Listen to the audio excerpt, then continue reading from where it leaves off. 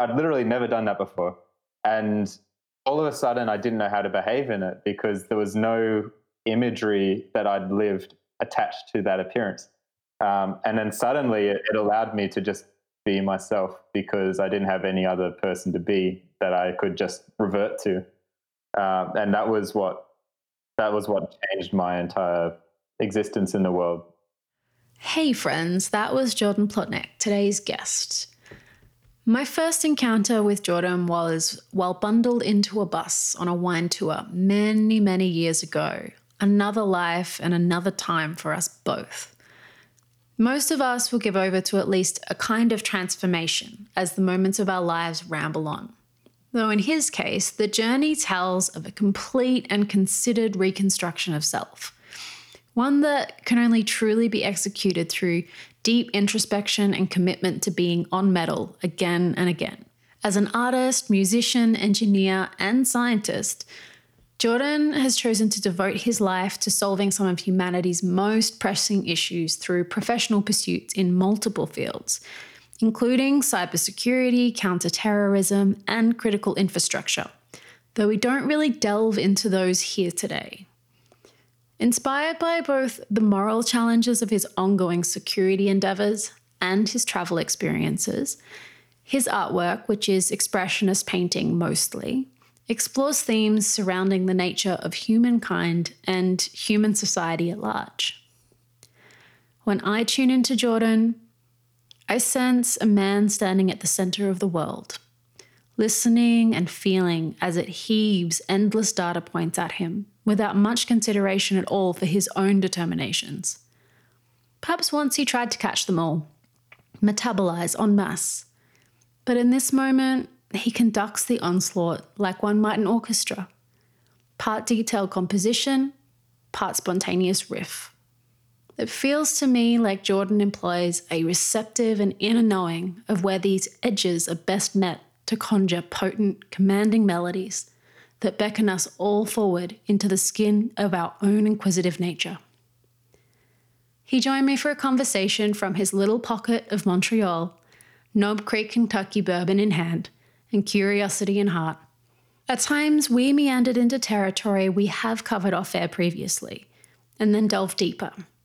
And at others, we met at the fringes of fields not yet explored in our conversations.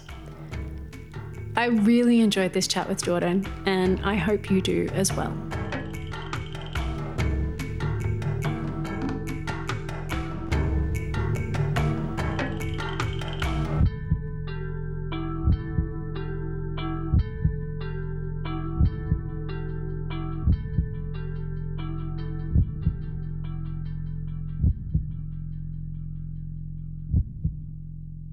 If I wind all the way back to when we first met, which honestly seems like lifetimes ago for both of us. Like if I think of That's a long time ago. the people we were when we met, which I believe, if my memory serves me, was on a bus on a wine tour in Adelaide. In Adelaide. Yeah. You are definitely me, but also you were not a nomadic artist who had any clear intentions of traveling in Mexico and living in Montreal and any of that. And so before we get into like kind of how you got to where you are, because I am hella curious. I mean, I know that we've talked about it before, but also having the opportunity to sort of just like sit down and focus the attention on it is very cool. But back then, and I know that you've had like many, you've got a YouTube video about this. You've got many different points or anchors, I suppose, on your journey. But say like roughly around at least like that period of time where we met, what was sort of nourishing you then? Like what was it that you were craving in the world back then? Because you were working full time in a military role and like nothing, like not even anything close to where you are now, in a sense, I feel.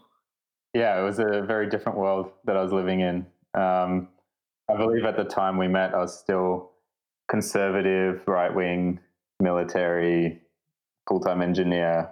Um, I've always been into music, but I hadn't discovered painting or anything, and just a completely different person. What was nourishing me? That is a very good question.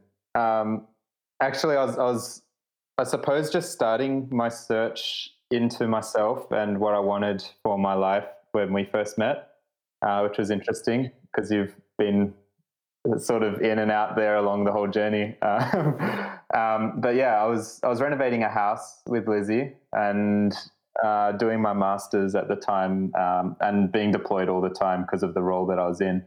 So I was being kept very busy, but I was also coming out of a very religious upbringing. Like when I joined the military, I was still living at home, and I was heavily involved in like a Christian Pentecostal church. Even though I'm Jewish, which I assume will come up at some point. It was complicated, and I was just starting to question things. Like I'd been moved out of home and into a different city in Adelaide, and just started to feel a little bit free to question and explore. And so I guess at the time that was my primary focus. There was this turning point that I find particularly curious, where yourself and Lizzie had come over for dinner, and you were in I wouldn't even call it a tangle, but it was just this sort of like reinvention of like an aesthetic, like just a style kind of aesthetic.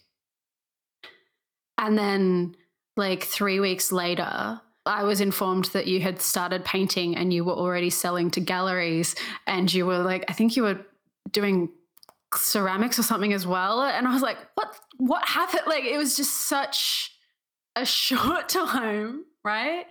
Such a short time. And this is like, it's this rapid transformation.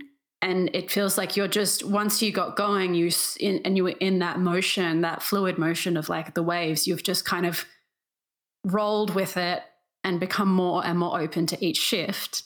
But like that period of time, that seemed, at least from the outside looking in, your change of aesthetic seemed to crack something open in you. Yeah, for sure. That night was pivotal in my entire experience of the world, which is funny. Like I really wasn't prepared for that. I had been questioning. I'd come a long way already by the time we got to that dinner. But so like at that point, I was already polyamorous and starting and like considered myself atheist and stepped out from anything to do with the church. So I had made a lot of changes up to that point. But as you said, like the aesthetic, like you said something which challenged me about the way that I appeared. I only just started to change it because the military, it's a very rigid environment and very conservative, extremely conservative. And I'd been in that for so long that I hadn't really the question of appearance hadn't really occurred to me, except that I'd started dating this girl in Melbourne, and she was questioning it. She rightfully so pointed out that I was dressing like someone in their mid-40s, and that really stood out to me. I'm like, you know what, you're actually right. And anyway, I started like changing a few things. But when I came there that night, you said you challenged me to like if I could dress as any way that I wanted, like if I could just wear anything, what would that be? And then you challenged me to try it for 1 week and see what happened. And that week was life-changing. It like blew my mind how much your physical appearance makes you change in your behaviors. And like, not to say like to anyone who doesn't know you, when the comments are made that you were dressing like a mid-40s person, it wasn't like daggy dad either. You were still like very stylish and still had a lot of thought put into the way you presented yourself in the world. But I suppose the contrast would have been is that for someone who was I think you're working remotely by that stage, and you definitely still producing music and all this sort of stuff. It maybe just didn't quite feel like it was a skin that matched how everyone was experiencing your insides. Yeah, that's a good way to put it. It was still very well put together, but it was like a clean, professional, like a business casual style, with the like the chinos and the polo shirts. I literally didn't own one T-shirt. Everything had a collar on it, which it actually still does, interestingly, now that I think about it. But for different reasons. When you challenged me, like I remember, like I immediately I knew exactly what it was that I liked. I liked the flowy tops and the more like colorful patterns and things which are a bit more eccentric. But I guess I hadn't felt the confidence to do it, and it didn't feel like it matched me because in my head I was still, military, cybersecurity consultant. Music has always been part of my life, but it wasn't anything prominent. And so I remember actually I made a comment. You said, "Oh, why don't you wear that?" I'm like, "I can't wear that. Like artists wear that. I'm not an artist." And and you're like, "Yes, you are. You make music." I was like, "Oh, yeah." And so, yeah, when I did it, then I was like, well, I might as well buy some paints and give it a shot because just like I watched a movie a couple of weeks earlier and a scene stood out to me. So I was like, I want to try painting and to see. And then, like, I don't know, it just took off. It was crazy. It was really crazy. And I was like, I can't go back to what I was wearing now. I have to embrace this and take it further. That has continued to bend my mind, even though it's been quite some time since then, and you have, lent into this direction so fully that it feels like the other selves that I met of you were, decades ago. But I am so fascinated and stoked by this whole thing of, well, I'm wearing a flowy shirt now, may as well get some paints. Turns out I can paint. Yeah. That is something that I think I will be wanting to talk to you about literally every time we see each other from here forward, because it's one of those moments that fascinates me that I want to deconstruct and try and decode, because there's a shift in there where it's your entire being took on the artist role that you wanted but didn't think you could connect with by changing a shirt. But it's obviously it's not a shirt, but it's like, yeah, the way you express yourself brought in this whole new way of being. I suppose, like, yeah, that's right. And I suppose it was particularly strong for me because having been in the military, not only in your professional life, but your private life, like there's a big emphasis on appearance, like a huge emphasis. You get your routine inspections every week where they'll come, you stand up in a line and they check your uniform and all this other stuff. And we're trained in a way that when you put on the uniform, you take on this very strong, bold role where, if anything's happening, you have to step in and do something about it. And you're very visible in camouflage uniform, ironically. Like when you're not in a war environment, it stands out. You're walking around the street. So it puts you in this place where you have a strong sense, like your identity is very strongly connected to your appearance. And when I take off the uniform, I become a slightly different person. And it depends, like because I was still dressing very clean. Like I'd take off my uniform, put on my casual clothes, and I'd still be ready for business. Like I'd still very decisive and clean cut and everything. And so when you challenged me to put on the flowy shirt, I'd literally never done that before, and all of a sudden I didn't know how to behave in it because there was no imagery that I'd lived attached to that appearance. And then suddenly it allowed me to just be myself because I didn't have any other person to be that I could just revert to. And that was what changed my entire existence in the world. And it was really crazy. That month was like, it blew my mind. I couldn't believe it. I would wake up every morning and be like, man, I cannot believe that I painted that and that I'm dressing like this and that, whatever. Like it just opened me up to so much more experience that I could have for some reason. Do you feel that putting on a flowy shirt or, not a not ironed shirt even kind of thing, like something that was even just slightly different, and knowing that you like that this is a shirt that is not going to be in a situation where you're ever going to have to be inspected and scrutinized. Do you think it was that understanding in you that you didn't have to live up to a role, that suddenly you were like, now I get to create the role because no one else is in charge, or no one else is going to be kind of like checking the boxes on this? Yeah, it's a really good point. Yeah, I mean, uniform is obvious, but even with the business casual clothes, it does feed into that role where you dress that way, and even I would verbally say it to people, like, I dress this way because you never know who you might meet, and then it's a way of being presented, like it's a specific message that you're giving to the world.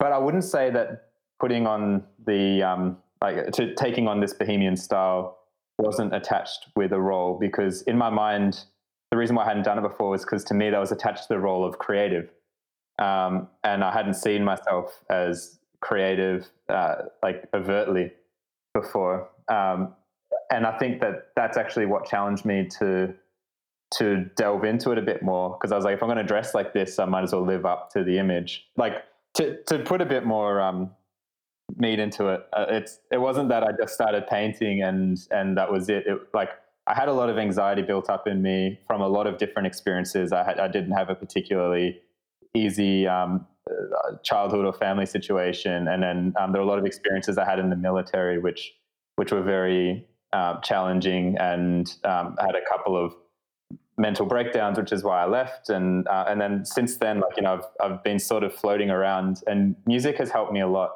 to get negative emotion out, but it's generally around depression, sadness, more mellow things. But what I was feeling was anxiety, and I didn't have the skill set to get that out. Like, I couldn't just, I don't know, play heavy metal by myself or something. And so when I delved into painting, all of a sudden that was an outlet, and everything just took hold. And so the way that I dress freed up my mind to be able to try a different outlet, which then resonated with me deeply. And that's why I've continued to it. And you still travel with paints, don't you? Yeah, it's very challenging, but I've done it. I just painted an entire series in Mexico, and I managed to get it back on the plane. Actually, my laptop right now is resting on the top of a big roll of about a dozen paintings. And so from the first couple of paintings you did to then becoming so visible that you've caught the attention of galleries in, like, it felt like literally a blink of an eye. That's a big internal permission slip that you have to give yourself to become visible in the world in that way. I think there's so many people who crave it, and there's just something that doesn't quite click, but then there's this freedom in you that you've unlocked, and that you're able to now pour out an anxiety that's freed up some space, and then cosmic things, synchronicity, whatever happens, and you become visible to galleries in just like a beat, and this anxiety that you were carrying is now becoming art that people want to put on their walls. How did that feel in you? Like that very quick transformation? It's a very good question. To be honest, so I've been, this dinner that we're talking about was just over a year ago now. I think 1 year and 2 months. So I'm actually still sort of coming to terms with it.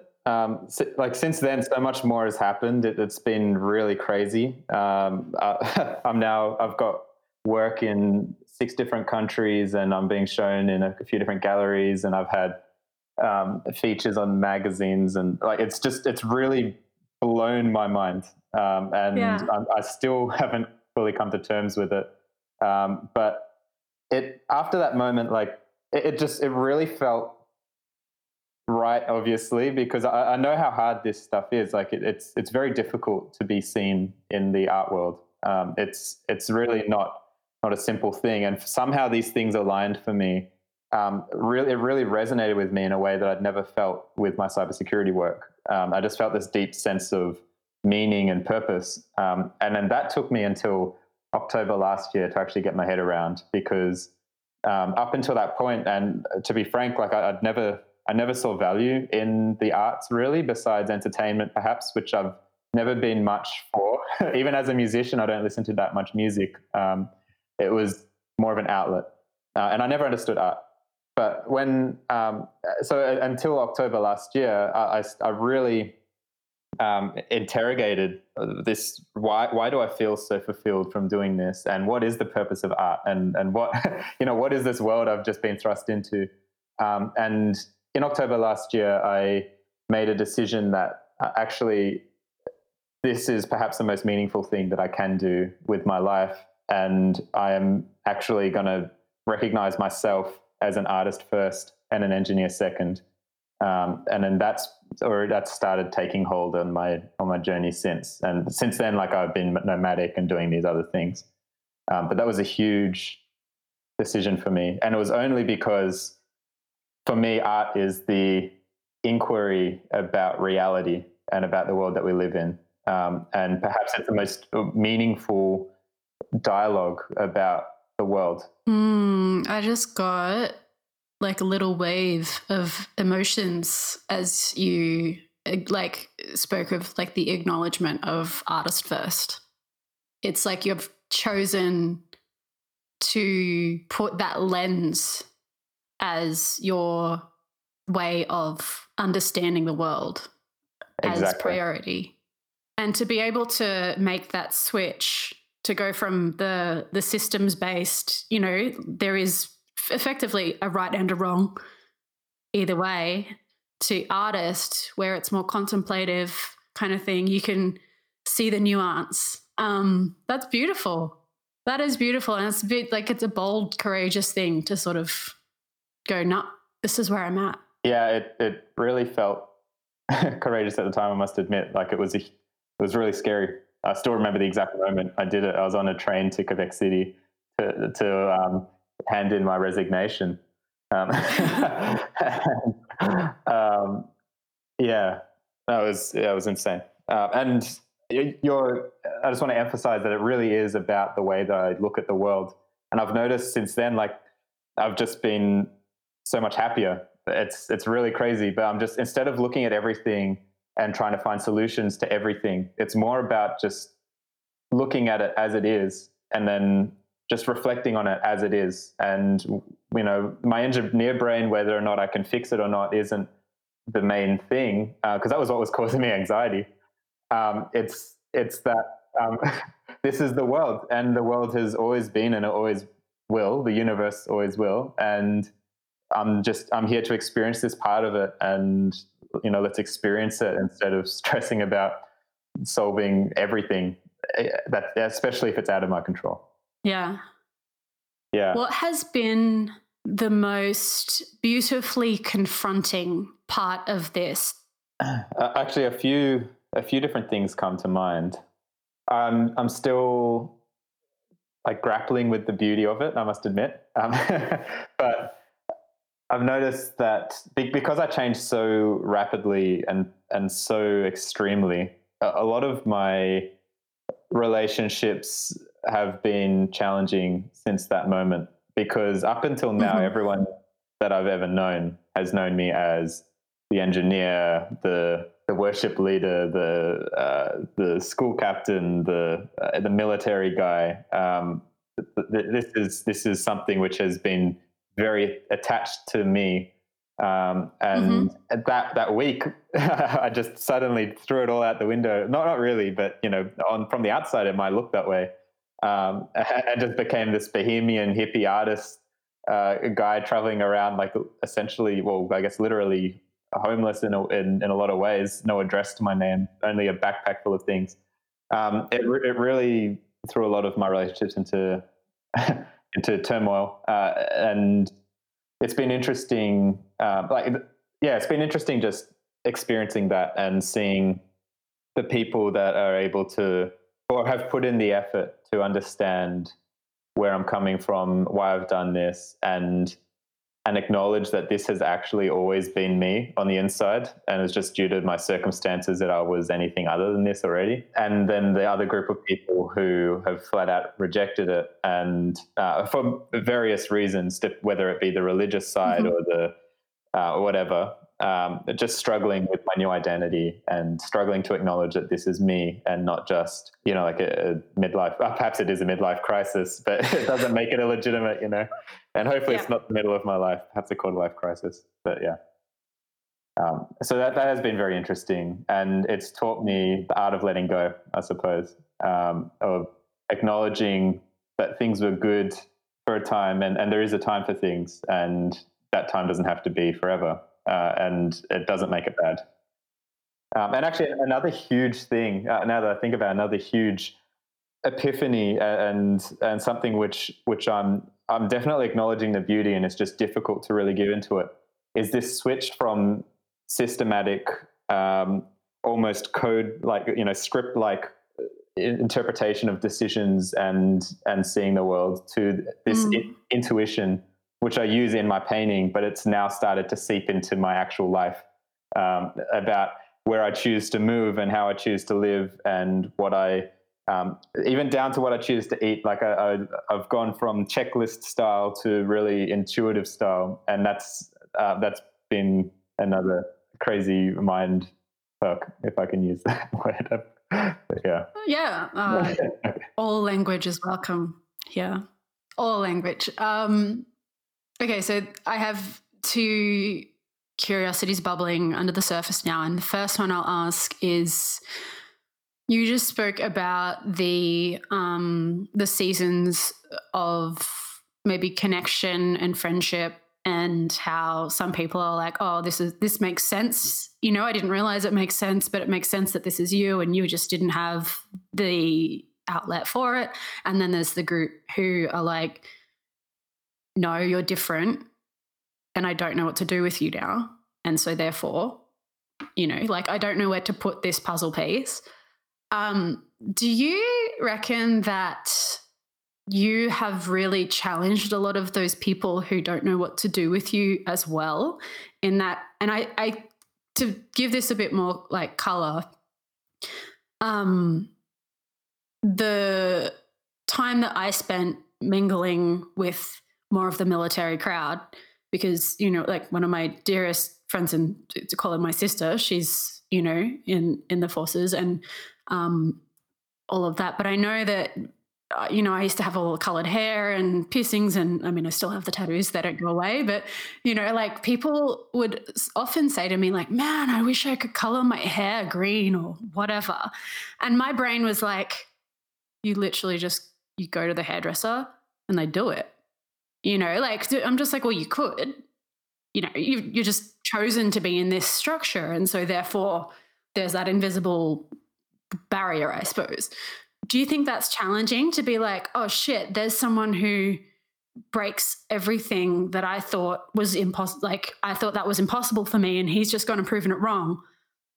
Yeah. I can think of a few examples where I believe that to be the case. It's hard for me to speak on behalf of how they perceive me. Yeah. Because internally also for me, I hadn't, it wasn't that I felt like I couldn't do this. It was just that the structures I'd put around myself were so strong that I felt I shouldn't do it. Right. Okay. I was willing to break through that structure in order to do it.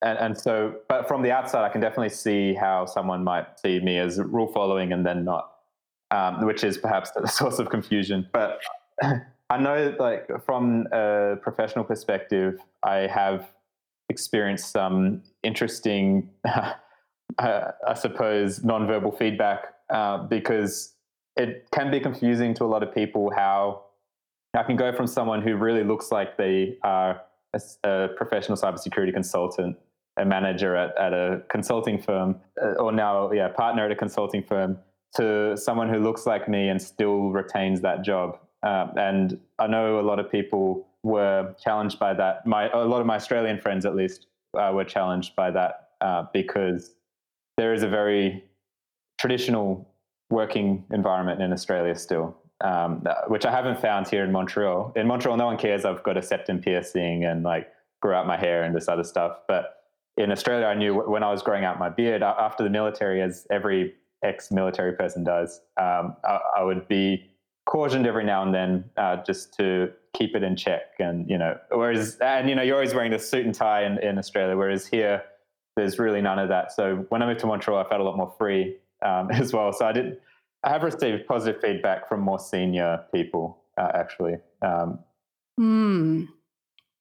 And if I circle back to my other question, when you spoke of going from that systems perspective to intuitively doing things, like say with eating or, I'm assuming this is seeping into everything you do now.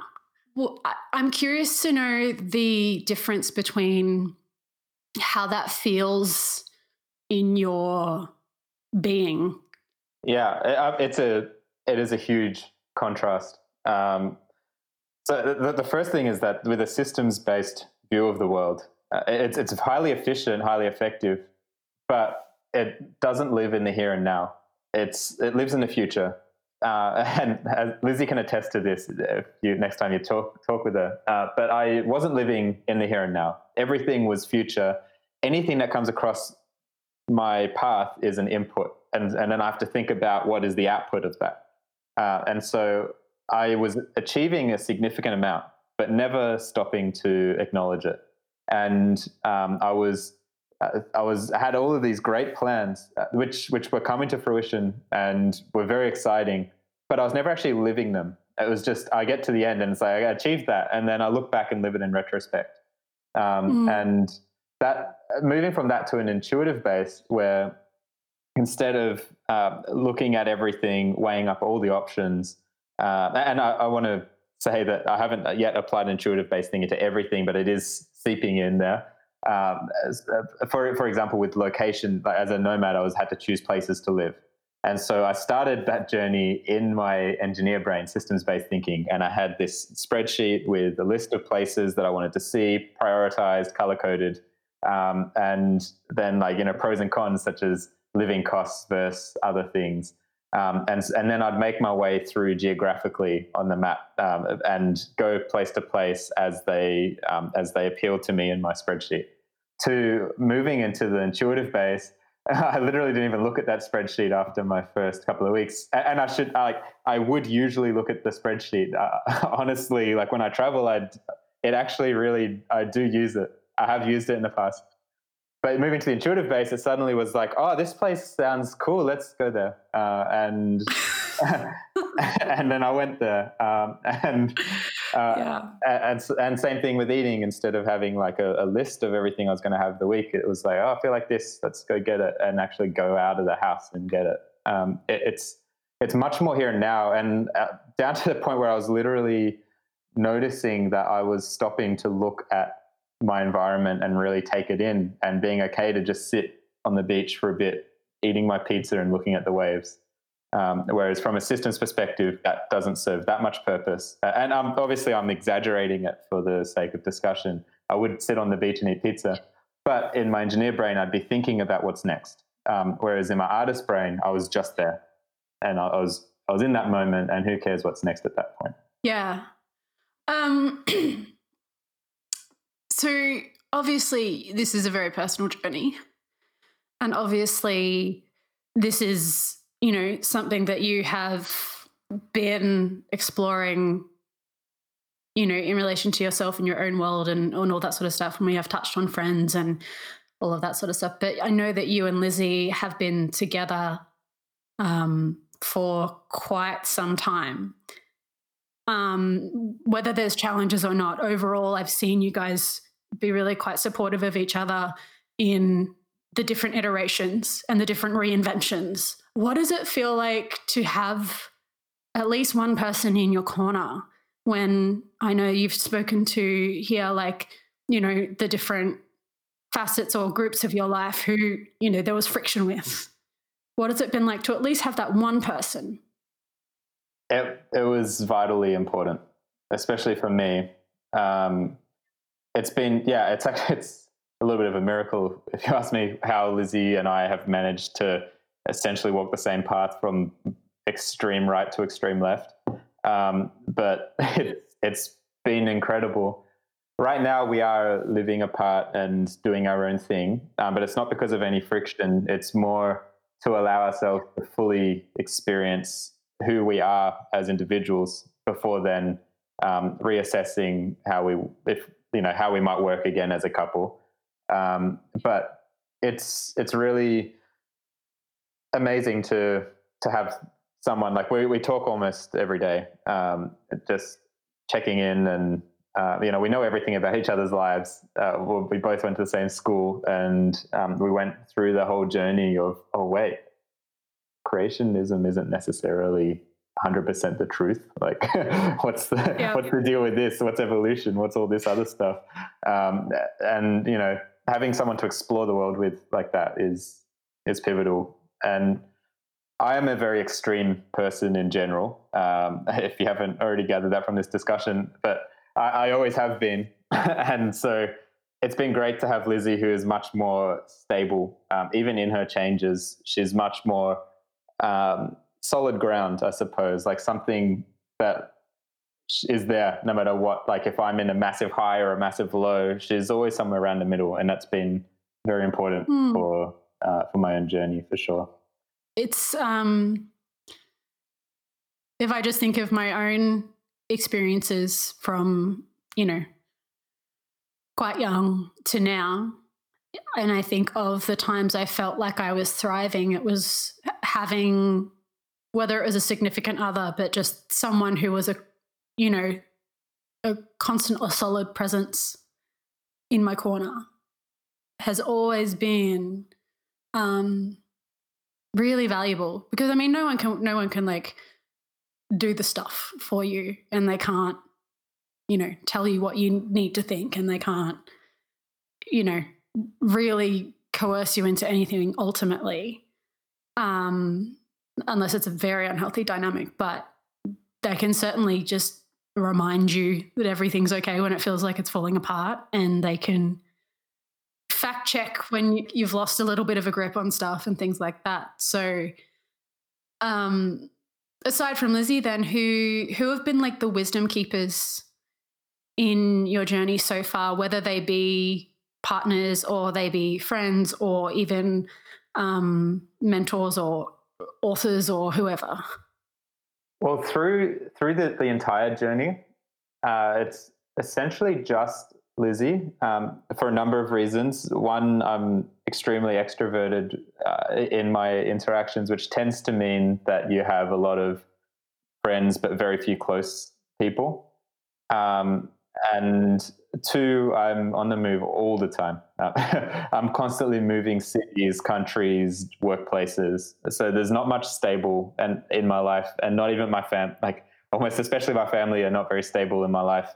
So it's everything is like a washing machine. And so I've had people for distinct parts of my life that have been there from start to finish of that chapter. But I guess Lizzie is the only string that's sort of come all the way through. And obviously, like a lot of my friends, I've got a lot of very dear friends who have been remained friends with me up until now. So I definitely don't want to discount that. But in terms of knowing me at a personal level, where truly knowing what's going on in my life, it's Lizzie's the sole person there. It's very sweet to hear people speak about the people that they go to for, a truth check, I suppose, of like, okay, what's actually going on here? I need to sound this out or whatever. It's very grounding. It's very sweet. So the way you speak about Lizzie is also so lovely. That string that has stayed connected and solid through this whole thing, the thread that goes with you. There's I listened to a podcast by a dude called Michael Mead. I think it's called This Mythic Life or something like that. I'd have to check the title. But he looks at the world through the lens of mythic stories and parables and stuff like that. and kind of like tells that story. And he's spoken a couple of times about this one, about following the thread that pulls you through the world, like just keep following that thread that is your thread. And so that's what came to mind when you were speaking about that is, you know, there's a thread of like our calling that you just have to keep following that one. It's like tiny little wispy thread, but also to hear you speak about, you know, the wisdom keeper in your life as that felt, it was really sweet. So I just wanted to touch on that. Yeah. Yeah, I really like that. That's I'm getting like painting inspirations actually. So I'll keep that thought. Yeah, it's a beautiful thought. And you just spoke of, I'm getting painting inspirations, and my mind just jumped to something I wanted to ask you about. It's because I know you're focused on painting. You've also created music, video as well. Yeah, music video. Music video.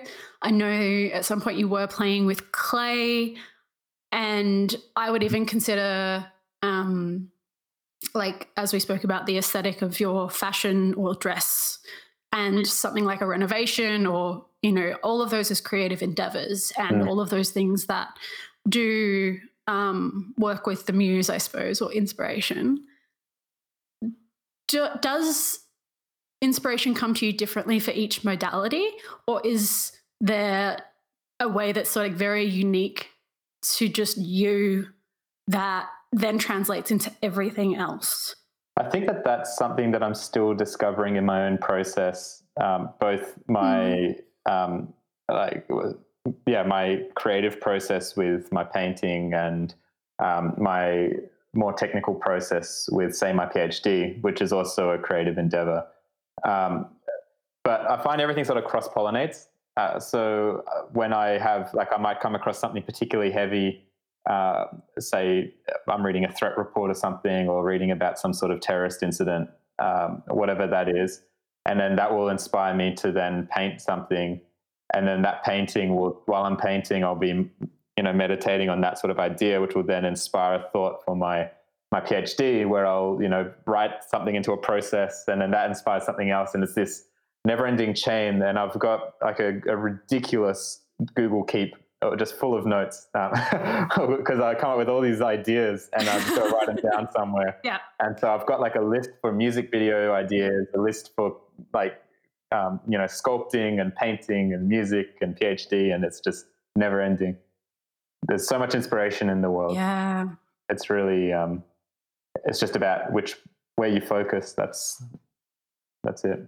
That actually reminds me, and I am gutted every time I bring this particular thing up. I'm gutted that I can't remember where. I vaguely remember a podcast that I heard it on, but I don't know which episode or who it was and who said it. And if I find it again, I will like literally chisel it into stone, because it was someone who was speaking about an artist who was asked a similar kind of question, like, how do you know?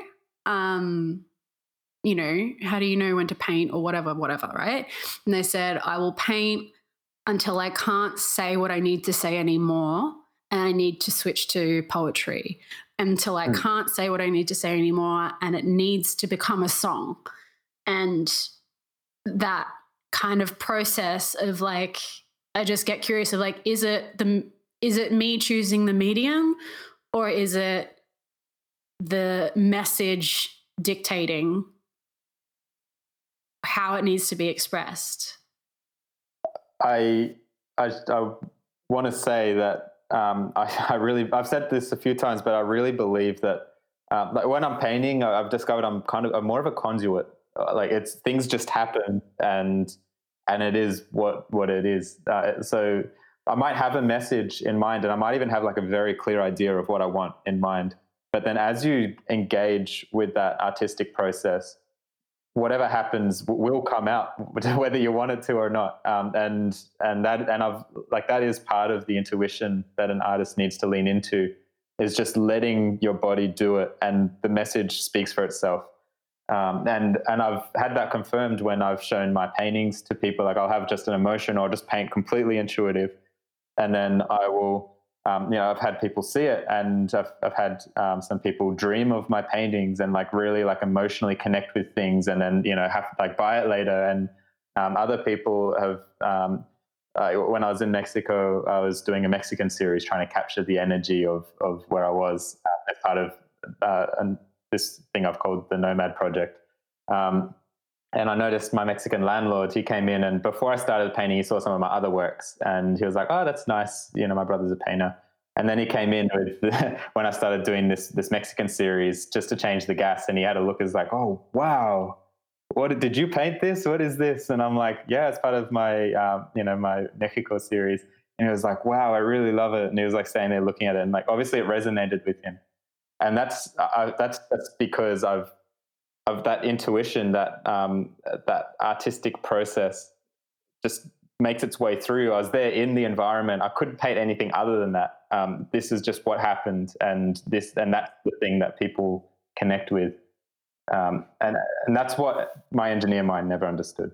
Right. Okay. That would be such a pleasure to be able to finally get that, I suppose. It's unspeakably rewarding. It's really hard to put into words, which is why you have to paint it.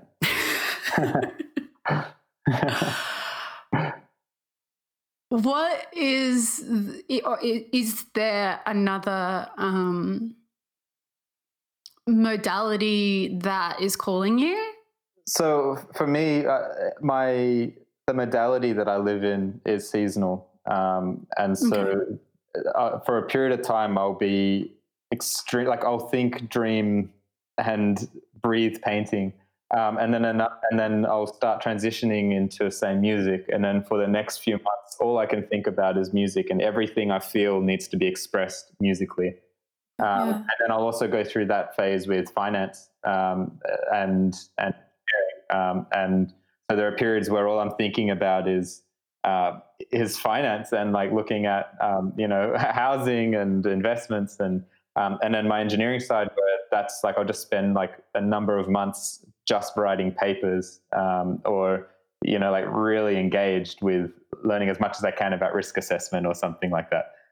So it's and I'm not sure how much of that is externally driven and how much of it is internally, but I'd imagine there's a bit of a mix of that nature nurture, if you will. Because as I said earlier, when I had anxiety, I didn't have a language to express that in and get it out of myself, but now I do. And for me, painting has just resonated so deeply with me that is my preferred language, at least for the foreseeable future. And so I am leaning heavily into that.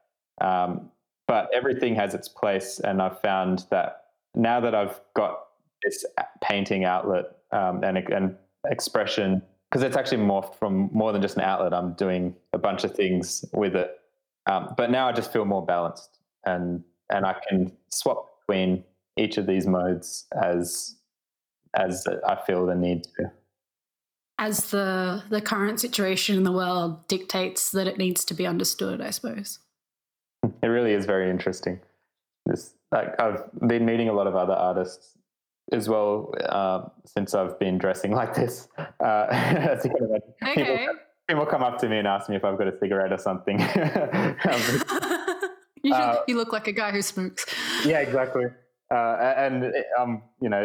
It inevitably just starts conversations, and it has been interesting to now be able to actually understand their energy and understand more about their mind, and be able to engage on a deeper level. Whereas before, this whole world was, and it really is another world. It's like a spiritual realm that was closed to me before, and suddenly I'm able to engage, and the people I'm meeting and the ideas that I'm coming across, and the just the general energy is so excitingly different.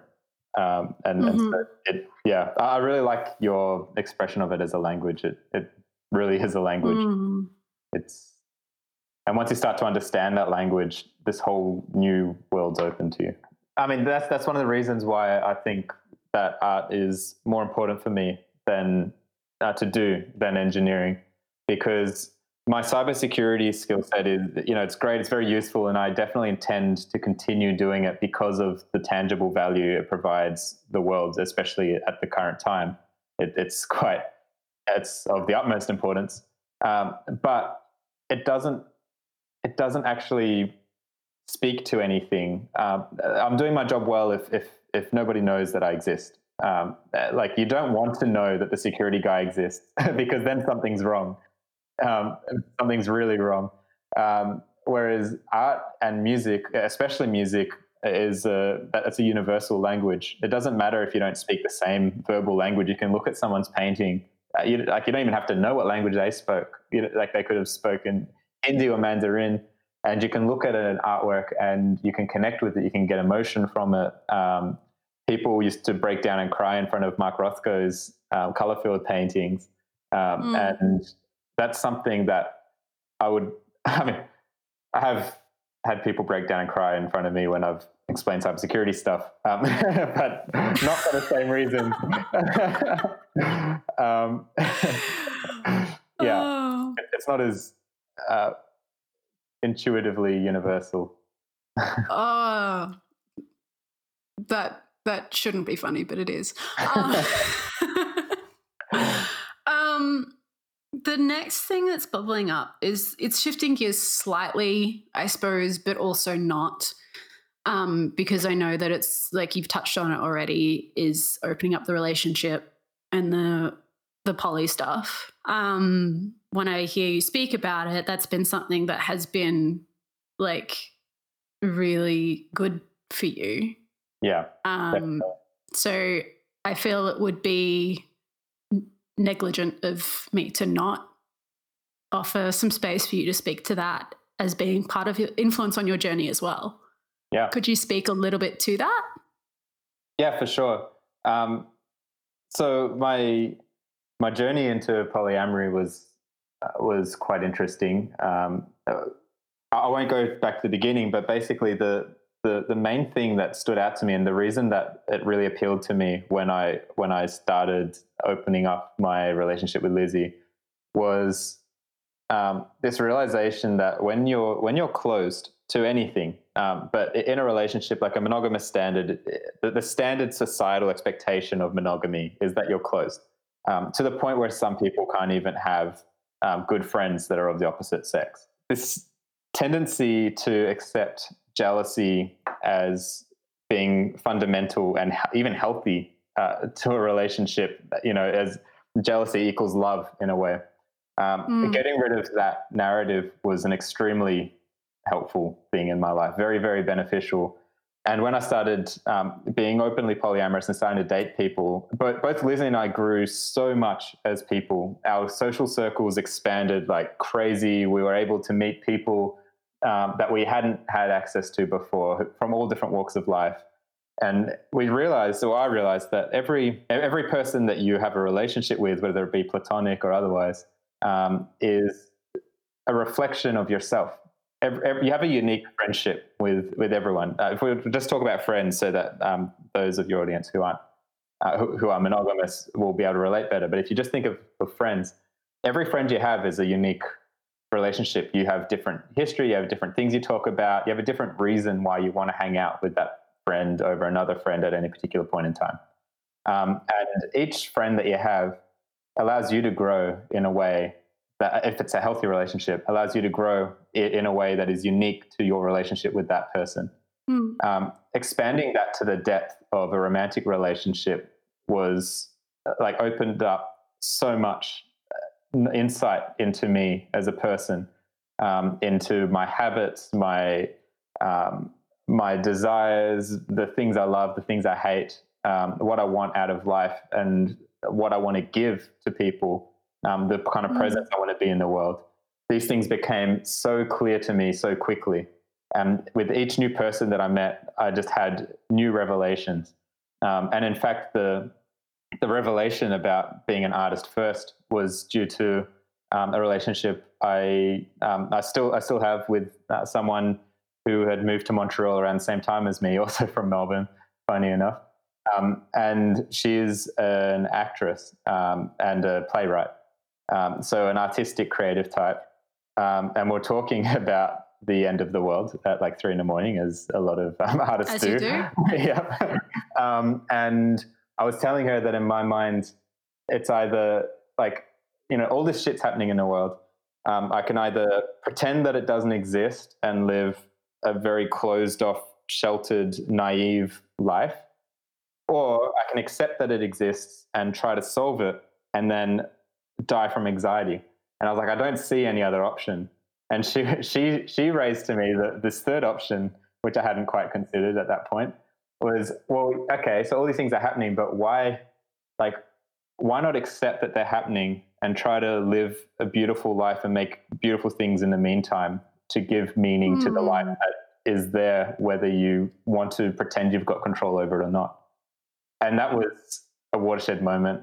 And that played on my mind for about 2 weeks before I was like, that's it. I'm an artist first. Like, this is what I need to do. And so these kinds of experiences would not have existed for me, at least not in the same shortened time frame, had I not opened myself to deeper connections with different people. And that's what polyamory is to me. It's removing these boundaries on any relationship, and I'm not saying just have sex with everyone. Especially, I'm not saying that. In fact, for me, it's more about just viewing people as people, not as you're married, you're single, you're I'm dating someone, so therefore I can't see these 50% of people. All of a sudden, the world is just open, and people are people, and I can connect with people individually to whatever level feels comfortable with that person, and there's no issue with that, and that liberates the mind so much to explore completely new ideas about the world and about yourself. I mean, yeah, like I think a lot of people would hear the term polyamory and think that you've both just agreed to go on a massive fuckfest or something like that. But really it feels, as you speak to it, more about lifting restrictions on intimacy. And yeah, okay, there might be sexual relationships in that, but the thing that you seem to be speaking about here is more about the capacity to feel free in spaces that you can have that twilight kind of under the covers of darkness kind of conversations that are very like potent and very, very, very like special. I don't think I've had conversations at that time that haven't sort of shifted and changed me in some way. And not to say that it's just that's the only way, but it feels more like you've lifted restrictions on intimacy, and therefore that has created new ways to nourish yourself. 100%. Yeah, that's exactly right. And I'm certainly not saying that monogamy is necessarily restricting you. If it's done in a healthy way, it's fine. Yeah. But if you think about how much impact relationships, like romantic relationships, have had on you at each point in your life, like it's undoubtedly, even if it was almost, especially if it was a bad relationship, like the impacts that have on you as a person are huge. And then just imagine that with more people. That's how for me, that boosted me and Lizzie both. It boosted both of us into this extreme self-development, self-understanding, which you need actually to maintain multiple relationships. You need to know who you are, because otherwise, imagine it's hard enough if you're not comfortable in yourself, if you've got all these insecurities, it's hard enough to maintain one relationship, let alone juggling multiple. So it really thrusts all your vulnerabilities out into the open, to then challenge you, and you have to deal with it. So you can't escape it, but to be a better version of yourself. That's so beautiful.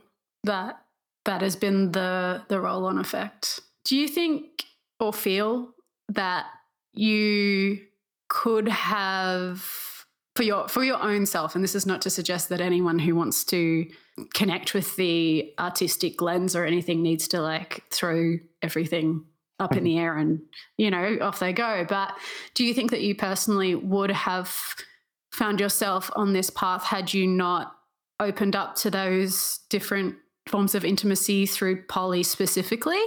I think I would have come to this point at some point.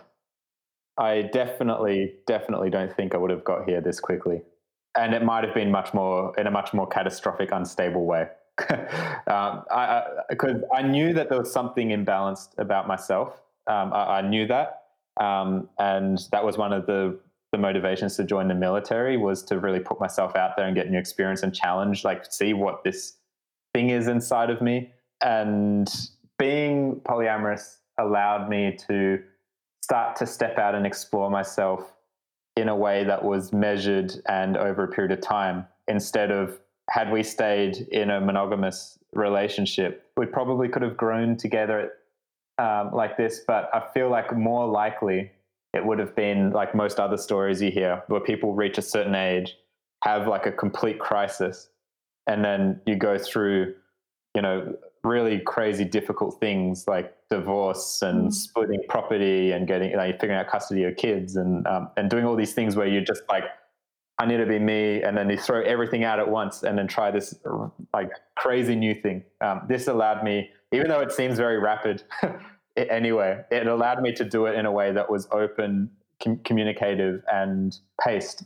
Both Lizzie and I were able to pace ourselves at our own speed, just because I was throwing everything out the window and doing it all at once, so to speak. Doesn't mean that she had to do it all at the same time either. We could move at different speeds, and we had different partners that were able to speak to us at the different levels that we were at each step along the way. Yeah.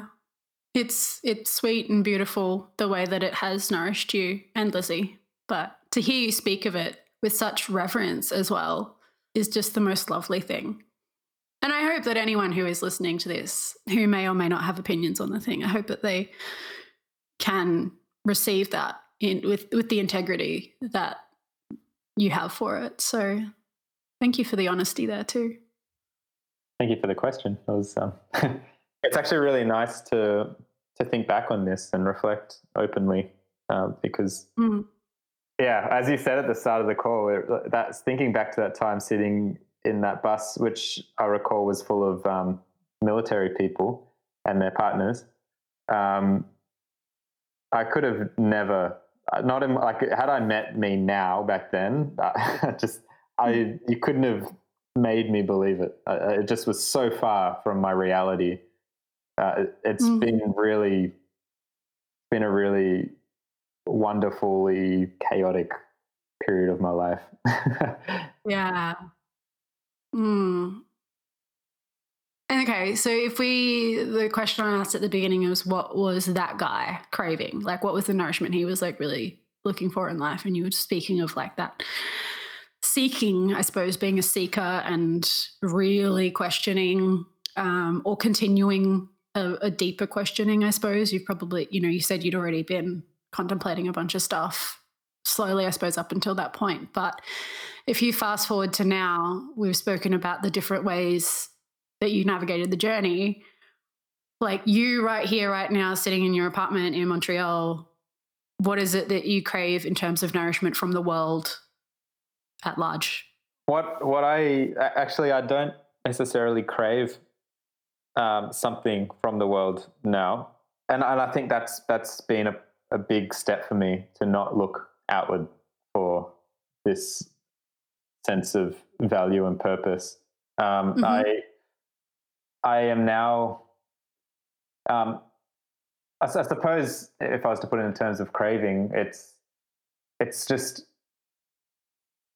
craving the ability for both myself and everyone around me to just be honest with who they are and not feel restrained by social expectations and pressures. And right now that's becoming extremely difficult because with the financial system collapse, I will say, at least a depression, with the growing incompetence of political leaders and the growing mistrust of organizations, like political organizations, and even like the science as a whole. The rise in conspiracy theorists it's insane. And with this this pandemic, which is just the first of many to come. Oh, yeah. There's so much instability in the world that I'm just really grateful that I've managed to find stability within myself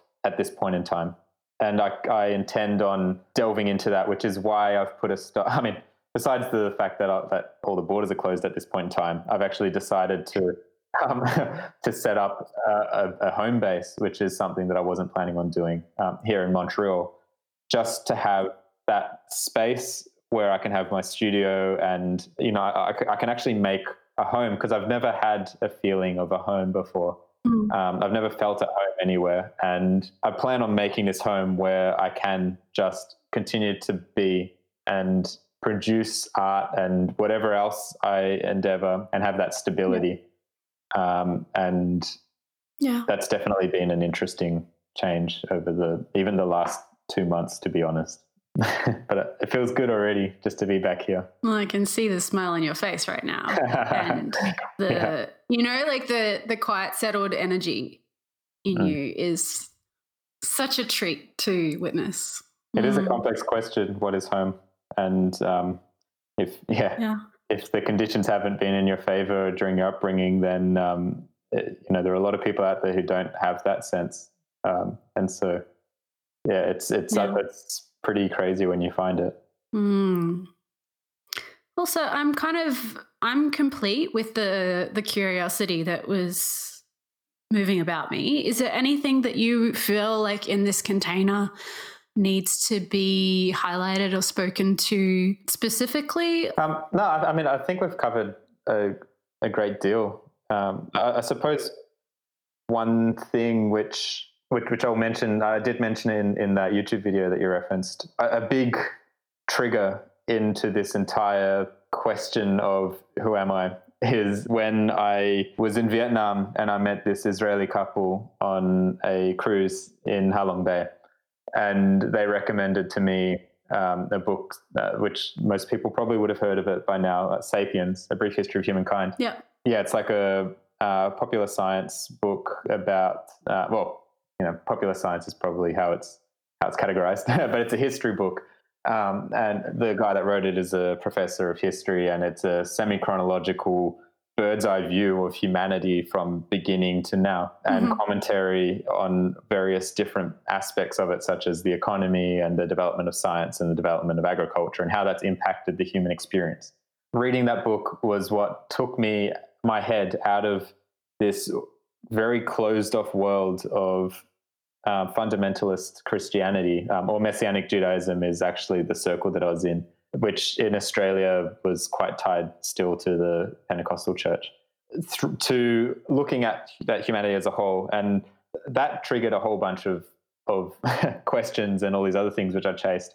But it was at the moment that I actually decided to question what I believed about the world, what I believed to be true, and really looked for, I guess, evidence-based, an evidence-based reality, like what is actually real and what is real to me, versus what has been dictated to me in a very controlled narrative. And that was when I came to the conclusion that those beliefs were no longer for me. That was when everything opened up. And so that's why I changed my diet to veganism, and I became polyamorous, and I became a lot more open to different experiences in the world. And it was on the back of that you challenged me that night to change the way I dressed. And then that was what triggered a holistic external facade, like not a facade, but like changed from my facade to externally being who I was starting to become on the inside. And that was why it was such a quick transition. So yeah, I just wanted to emphasize that, because we all have our narratives about the world, but in a religious context, it is a very strong narrative. And so when you lose trust in that narrative, then that is a huge shift. That's a fundamental shift in your experience of the world. Thank you for sharing that. That's okay. Yeah. I felt like it was an important part that perhaps we glazed over, because we have talked about it off record. But like all of these things combined is the beast that has become your magnificent life.